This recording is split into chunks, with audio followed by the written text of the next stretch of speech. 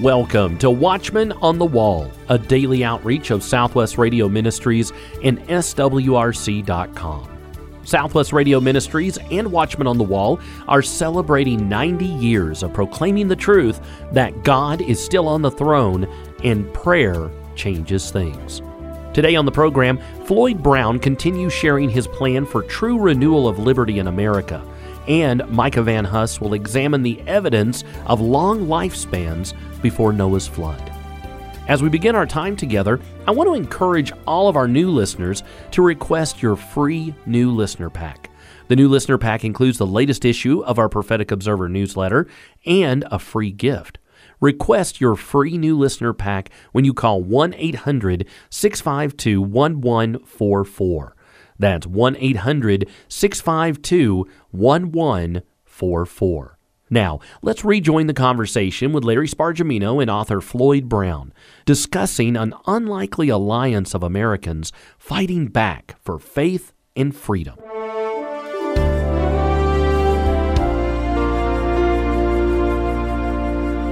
You managed the Bob Dole campaign in the Midwest. Bob Dole came out on top in the crucial Iowa contest. You went hyper-local. Tell us about that. A lot of people, when they're faced with false narratives and when they're faced with difficult political environment, one of the things that happens is they begin to feel powerless. And what I wanted to do is to let people understand that the way our system is organized, everyone has power. Everyone is a citizen, and everyone can grab at the oar of government and be part of the solution.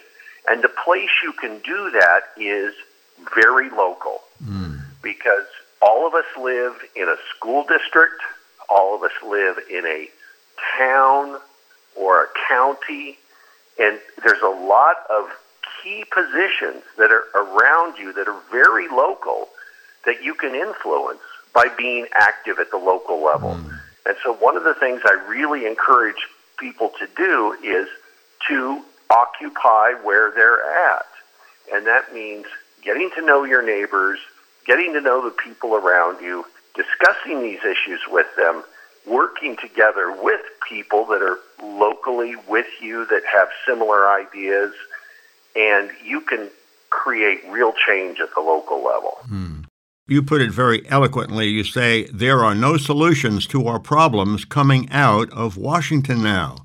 The solutions to our problems come from neighbors working arm in arm to solve them and essentially ignoring the elite state behemoth that is so distant and so absurd. And that's exactly it. We face a deep state behemoth. It's very far away, very absurd, and very un-American. And really, the founders gave us the power to do that by, first of all, the Bill of Rights, which gives us very specific protections.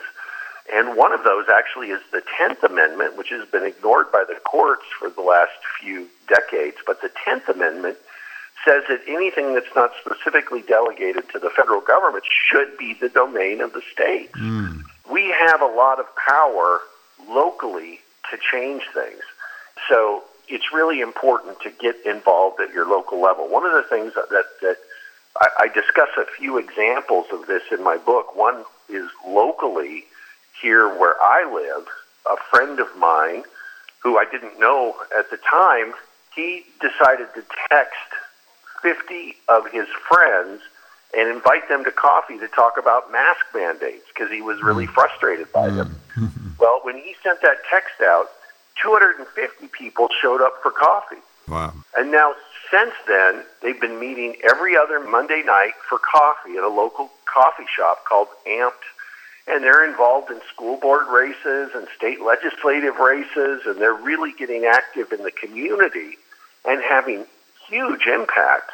All of the local officials now come to them and want to, interview with them and talk with them and meet with them. And it's amazing. This was just organized by a gentleman who's a Christian here in my neighborhood who just said, I'm just tired of everything they're doing to stop, make me wear a mask and stop churches from meeting. And he just decided he was going to fight these COVID mandates, and now it's branched out into many other things. You say that the beauty of America is that there are people of all walks of life, colors of skin, and young and old who are united by the principles on which America was founded. And I think that's very true because people are pretty much fed up at one time until maybe the last few years. We took everything for granted. And now that we are losing them very quickly and very violently, they're being wrenched out of our hands, I think people are saying, hey, what's going on? This has got to stop. And I think that's encouraging. Yeah. I was also greatly influenced by a book by a pastor, actually, Matthew Trewhella. He wrote a book which is about a Christian doctrine called The Doctrine of the Lesser Magistrates. The subtitle of his book is A Proper Resistance to Tyranny and a Repudiation of Unlimited Obedience to Civil Government. And his book had a huge impact on me because when we're given mandates from the federal government that are contrary to Scripture, not only as a local elected official should you resist that, but you have an affirmative duty to resist it. And it's really important that we use that power. It's called the doctrine of interposition. It's a very established Christian doctrine that's been written about for years and years and years. It's really what led to the signing of the Magna Carta when King John was brought to heel by landowners around him in Great Britain many, many years ago. That really is from where our democratic and Republican traditions grow from. So it's important to understand that we have a right and a duty to resist things that government tries to do that are not right. We seem to be finding allies from strange areas. For example, Fox News recently reported that CAIR, the Council of American Islamic Relations, launched a petition urging lawmakers to add religious protections to proposed amendments to the Elliott-Larsen Civil Rights Act, which seeks to include sexual orientation and gender identity. And CAIR pointed out that by expanding the rights for LGBTQ members, the bill could remove protections for faith-based organizations that believe marriage is between one man and one woman. And, of course, that's Christianity, Islam, and almost everybody else. So the dangers perceived by a Muslim group are the same as what we perceive. We're losing our religious freedoms by progressivism, but we are indeed coming together, even people from very, very diverse backgrounds. And I think that's very encouraging. There are so many things that unite us and that are so precious, and we don't want to lose them, whether you're a Muslim or a Christian. Yeah, well, there are so many things that unite us. People want to be free, and people yearn to be free. And that's why a lot of immigrants came to the U.S., and that's why they're willing to stand with us against these really tyrannical policies that attempt to strip our freedom away. There are some problems that we see arising now. You speak about the Fourth Amendment. Unlawful search and seizures are becoming more and more commonplace, especially for white people. Tell us about, is that a real danger if you're white? Is that a danger that we need to be concerned about, and what can we do about it? Yeah, well, I think it's a danger for everyone. It really is this whole idea that they're running around trying to protect us from non-existent tyrannical threats. And a lot of it has to do with the growth of the anti-terrorism business of government since 9/11. With the passage of the Patriot Act, which I talk about quite a bit in the book, you've created these massive agencies that are constantly looking for a problem because, if you solve a problem in government, then you go out of business. And so they can't really solve problems. They got to make sure the threat's worse every year. So that's why you get, the FBI focusing on moms going to school boards against these radical transgender agendas, and they're calling them terrorists. I just saw this morning, and so this isn't in the book, but I just saw this morning that a new FBI report came out that said if you use the phrase, he's been red-pilled, that makes you some kind of a threat to democracy. That's a phrase that's used by many millennials because it's a phrase right out of a movie called The Matrix. Mm-hmm. They're always creating these threats, these so-called threats, because that means Congress needs to give them more funding, they can grow their agency, they can have more people work for them. It becomes this ever-perpetuating bigger and bigger and bigger government. I think our public education system is a big problem, and of course, even in rural America, where so many of the teachers are Christian, where they're patriots and so forth, but the textbooks, the materials that they use, the exams that the kids have to take and that are graded come from Los Angeles and Washington, D.C., from state teachers' colleges. You have a shocking section titled Majoring in Stupid. For this, parents fork over $60,000 a year. And you speak about some of the courses. For example, UC Berkeley, Arguing with Judge Judy. Swarthmore, Queering the Bible. The University of Pennsylvania, Feminist Critique of Christianity.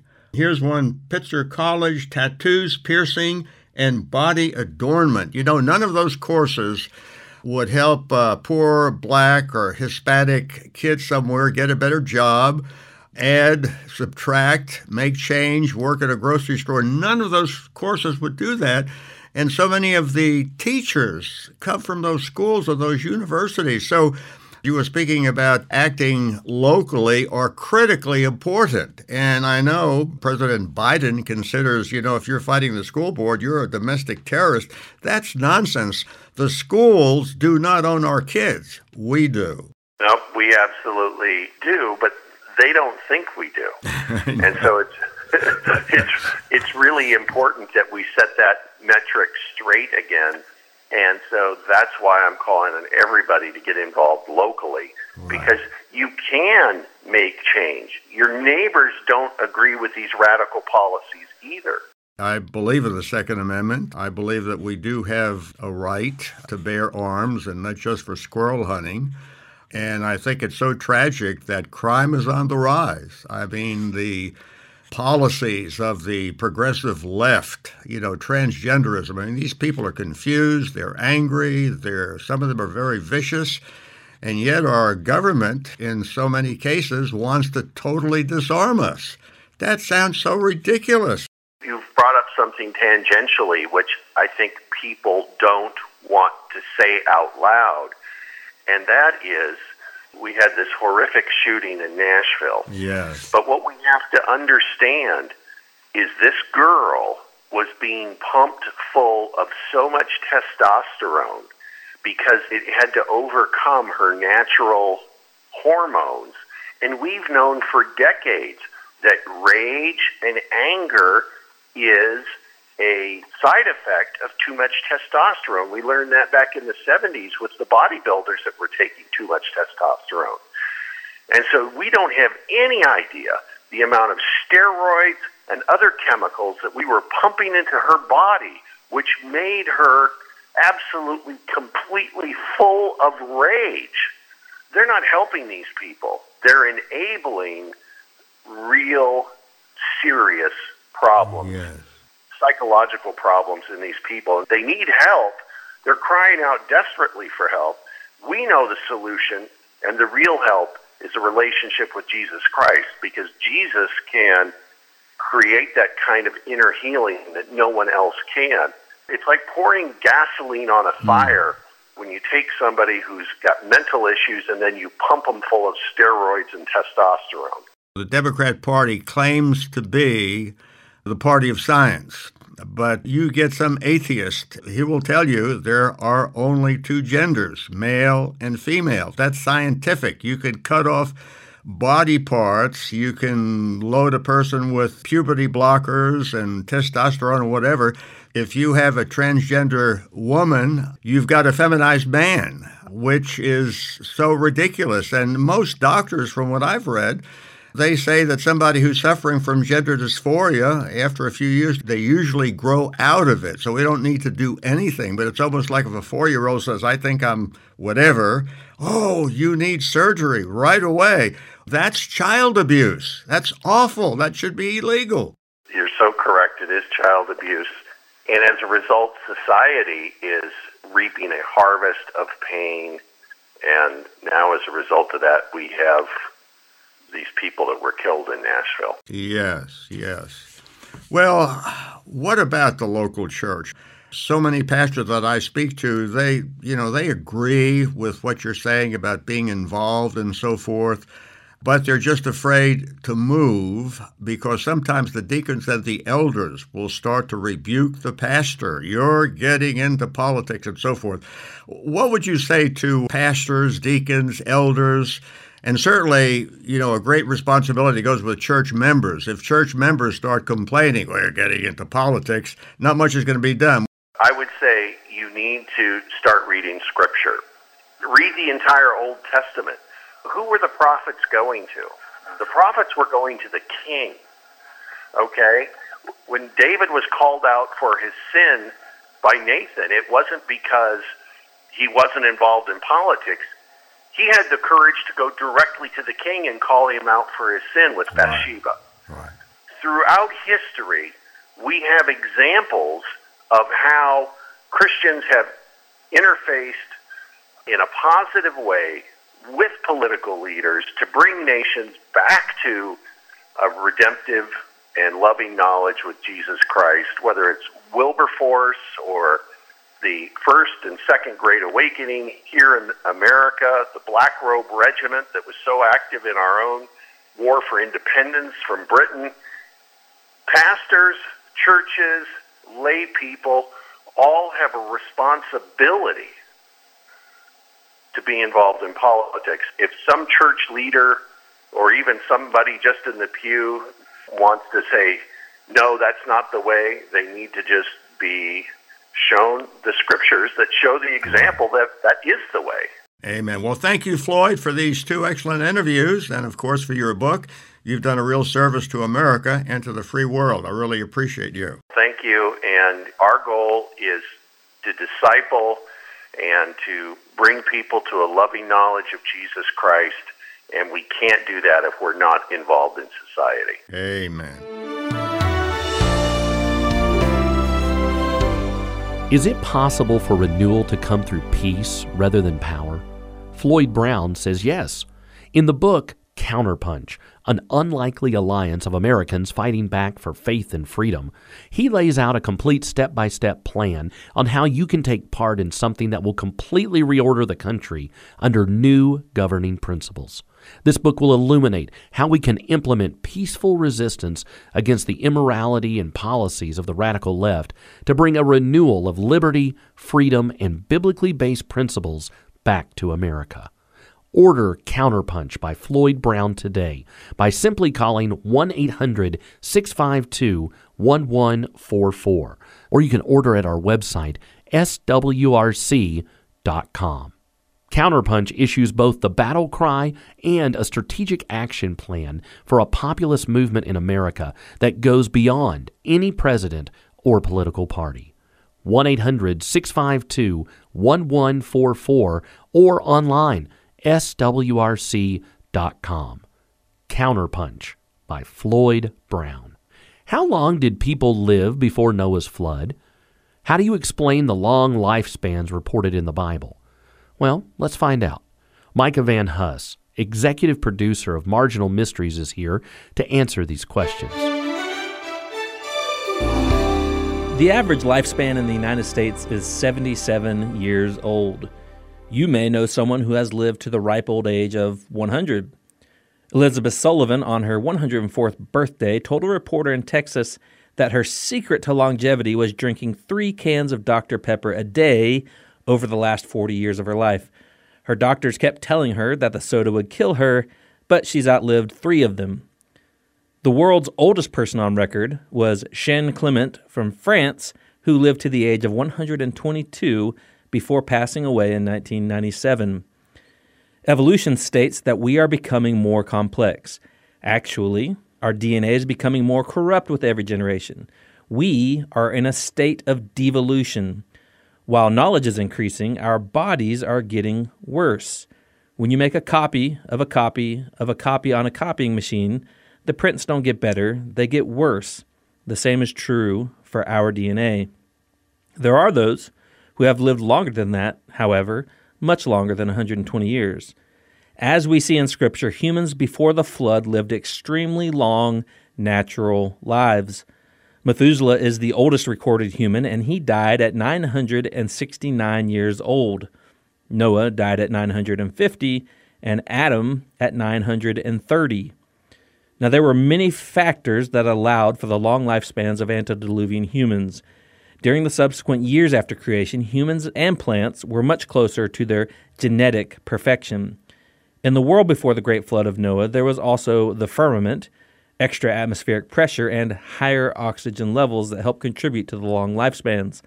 The firmament was an ice canopy in the sky that would have blocked much of the sun's cancer-causing UV light. Let's read about that in Scripture.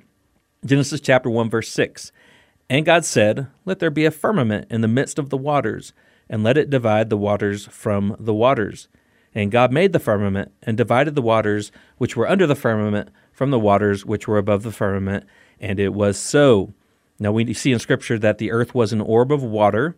Elohim came to that orb of water and put a pocket of air in the middle of that water, and divided the water from which was above from that which was below, and that is the second day of creation, the firmament. Now, how do I know that there was a layer of ice in the sky? Well, there's much Scripture that gives credence to the theory. First, Scripture says that it didn't rain on the earth before the flood.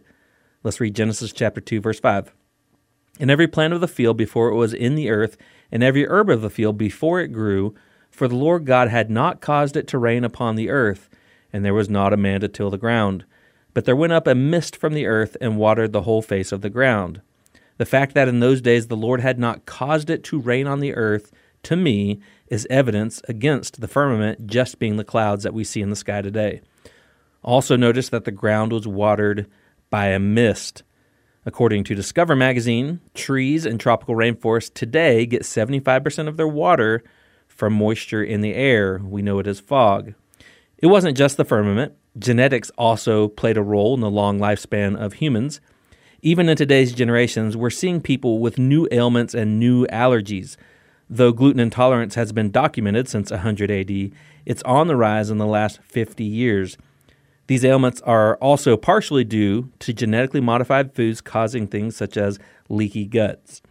The green herbs that humans ate in the antediluvian world were full of nutrition because the generations were much closer to God's perfect creation, even for the plants, and the soil itself was richer in minerals. A recent BBC article, along with many other articles, report about our dwindling available farmland. The report reads in part, "The dirt beneath our feet is getting poorer, and on many farms worldwide, there is less and less of it. Without sufficient soil, our ability to grow food is threatened." As a fascinating side note, when you eat red meat, a small amount of the iron from that meat stays in your body. If you were to live much longer than 120 years, that iron in your body would kill you. God tells Adam that he can freely eat of the plants, and God in his wisdom knew that if mankind were to eat red meat after the fall, that it would have prematurely killed them, because in those days men lived into their 900s. After the flood, when God has his covenant with mankind with Noah, that's when he tells mankind that they can now eat the animals. Of course, after the flood, men's lifespans quickly go down to 120 years. In Arthur Brown's book, Methuselah's Secret, we find the disturbing and fascinating story of the Dickerson children. Reported on by the Windsor Star in the 1960s, the Dickersons weren't allowed to have more than 3 children in their rental home, so the parents hid their youngest 3 children in the attic for 15 years. The children were educated and fed, but they were never allowed to go outside during the daytime. Now, eventually the children were discovered, and they were amazingly small for their ages. Connie was 18, Gordon 15, and Glenda 13, but they looked like 8, 9, and 10-year-olds. Their mental capacity matched their age, but their lack of growth was likely due to the absence of UV light aging them. Now, in the millennial kingdom, people will be considered children at 100 years old. Let's read about it in Isaiah chapter 65, verse 20. "There shall be no more thence an infant of days, nor an old man that hath not filled his days. For the child shall die 100 years old, but the sinner, being 100 years old, shall be accursed." I do believe that the firmament will be remade for the millennial kingdom, and there will be a layer of ice in the sky, and that could possibly be what Isaiah chapter 65, what causes the slow aging. But because of the slower aging, antediluvian man was likely not sexually mature until around 100 years old. Notice that in Scripture, men were quite old by our standards before they had their first son. Seth had his first son at 205, Enosh at 190, Canaan 170, Mahalalel 165, Jared 162, Enoch 165, Methuselah 187, Lamech 182, and Noah 502. Now, Noah's a little bit different. According to Jewish writers, they speculated that Noah knew of the coming judgment and thought it frivolous to bear children only to have them destroyed, so he waited until God commanded him at 502 years old to have children. One more side question to this. Who did Cain marry? Well, Cain likely married his sister. We see a lot of close relation marriages in the antediluvian world and the years after the flood. Again, the human gene pool was perfect at creation. We have become so physically corrupt that genetic mutations are prominent in such relationships. Now, after the flood, we see a clear descension of the human lifespan. The sun's UV rays had their effects on humans without the ice canopy overhead. According to the timeline, Noah was 950 years old, his son Shem 600, and then his son Arphaxad 565. It goes down to Shelah at 460, down to Eber 504, Peleg 339, and then down to Nahor 208, Terah 205, and then Abraham lived 175 years. So eventually, without the ice canopy overhead, man's lifespans went down to around 120. If you've enjoyed this study, be sure to take a look at my new book, The Earth as It Was. We study the age of antediluvian man, as well as creation, the dinosaurs, Leviathan, the Watchers, the Nephilim, and Pangea. The Earth as It Was is available at swrc.com, and I hope you get your copy today. The book Counterpunch by Floyd Brown is our featured resource today. Order your copy by calling 1-800-652-1144. That's 1-800-652-1144. Or you can order at our website, swrc.com. Counterpunch issues both the battle cry and a strategic action plan for a populist movement in America that goes beyond any president or political party. 1-800-652-1144. That's 1-800-652-1144. Tomorrow, we wrap up the week looking at the latest headlines from the end times. Be sure to tune in on your favorite radio station or by downloading our SWRC mobile app. You can also subscribe to our daily Watchman on the Wall podcast. Watchman on the Wall is a production of Southwest Radio Ministries and has been supported for over 90 years by faithful listeners like you. Please visit our website, swrc.com.